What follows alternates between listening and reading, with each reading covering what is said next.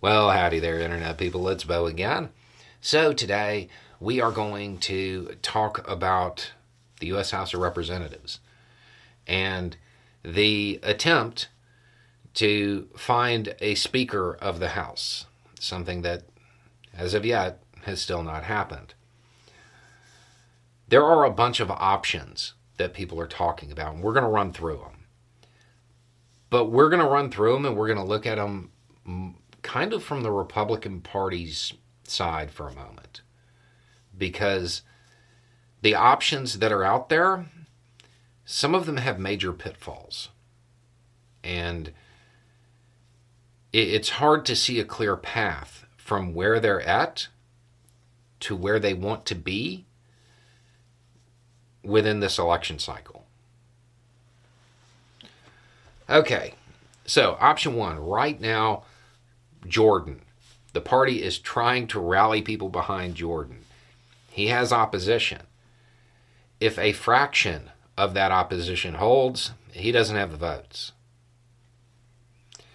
The other thing is, because of the opposition being sizable enough, even if he wins, he's McCarthy again.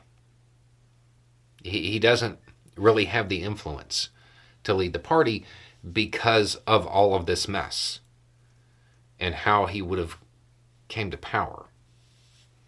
He's not going to have that influence. Another option would be McCarthy coming back and just kind of resetting everything. It's an option. McCarthy has publicly signaled his support for Jordan, but some of McCarthy's supporters have been like, no, not doing it. And there are at least two that are McCarthy or bust. It's the only option they want to entertain right now. If he winds up back with the gavel, he's right back to where he started. Again, leadership will be called into question because of all of this.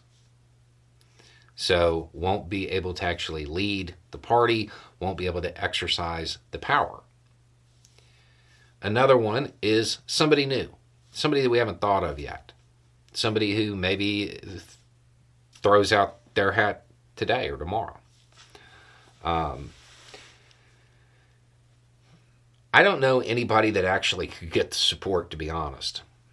After thinking about it, I don't know anybody that's going to be able to get the votes. I'm sure there's a person out there, but I can't think of them. The Republican Party is that fractured at the moment. But let's say it happens. Some person that we haven't entertained yet. No matter what, they're second choice. They're not going to have the ability to lead either. They're not going to have that the power that normally comes with the speakership because they're not going to have the influence. And this person, my guess would be that it would have to be somebody that does the social media thing. And Jordan leans that way too. And that's one of those things where there's a lot of people in the party who like, this is how we have to do it. This is how we have to do it. And they're doing a lot of performative stuff.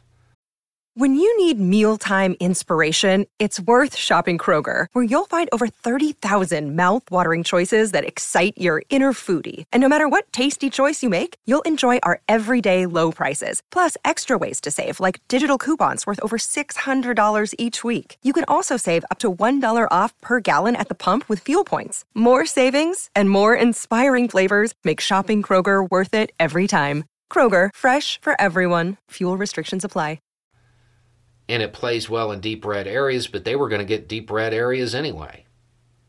It doesn't do well in areas that are contested.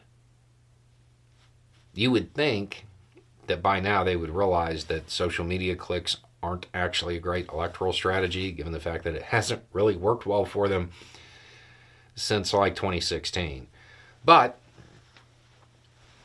it's an option. Another option would be the party itself looks at McHenry and just extends it. Makes him de facto, temporary, whatever, speaker. Maybe with a little bit of help from the Democratic Party because they'll probably need it. And then there's that. But again, no influence and no real power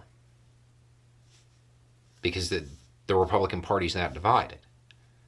And then the last option would be a coalition of moderate Republicans, what passes for moderate Republicans, and centrist and corporate Dems, and them putting something together and coming up with some bipartisan candidate. There's that. Now, when that comes up, people think Jeffries. Jeffries is an option. It's not impossible because it doesn't really need that many votes. But it seems less likely than something a little bit more deliberate. The problem with that is, sure, it'll keep the government open. It'll allow basic functions to occur, but the Republican Party isn't going to like it because they're not going to be able to exercise any power. It's at this point that hopefully the Republican Party realizes they're not going to be able to exercise any power. You don't have options that lead to a House that can push a Republican agenda now. That was all blown out of the water.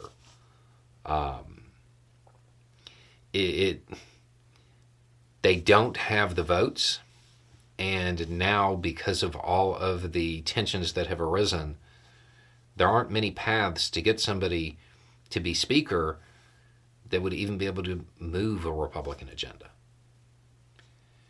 It's at this point that the Republican Party may have to acknowledge that just keeping things open is the best they can do for right now. And they have to wait until the next election cycle and hope that the hard right Republicans don't do so well in their election. That's about the only way at this point I can see them being able to correct the path the Republican Party is on. Because those far-right Republicans, they're going to keep doing what they've been doing as long as they're up there. There were a lot of people who said, once that type of authoritarianism, Trumpism, whatever term they used, once it got into the Republican Party, it was going to be really hard to get it out, and it might cause a lot of discomfort along the way. This is the discomfort. At some point, they're going to have to acknowledge that. They're going to have to sit there and look over at the Senate and think, Lindsey Graham was right. Anyway, it's just a thought. Y'all have a good day.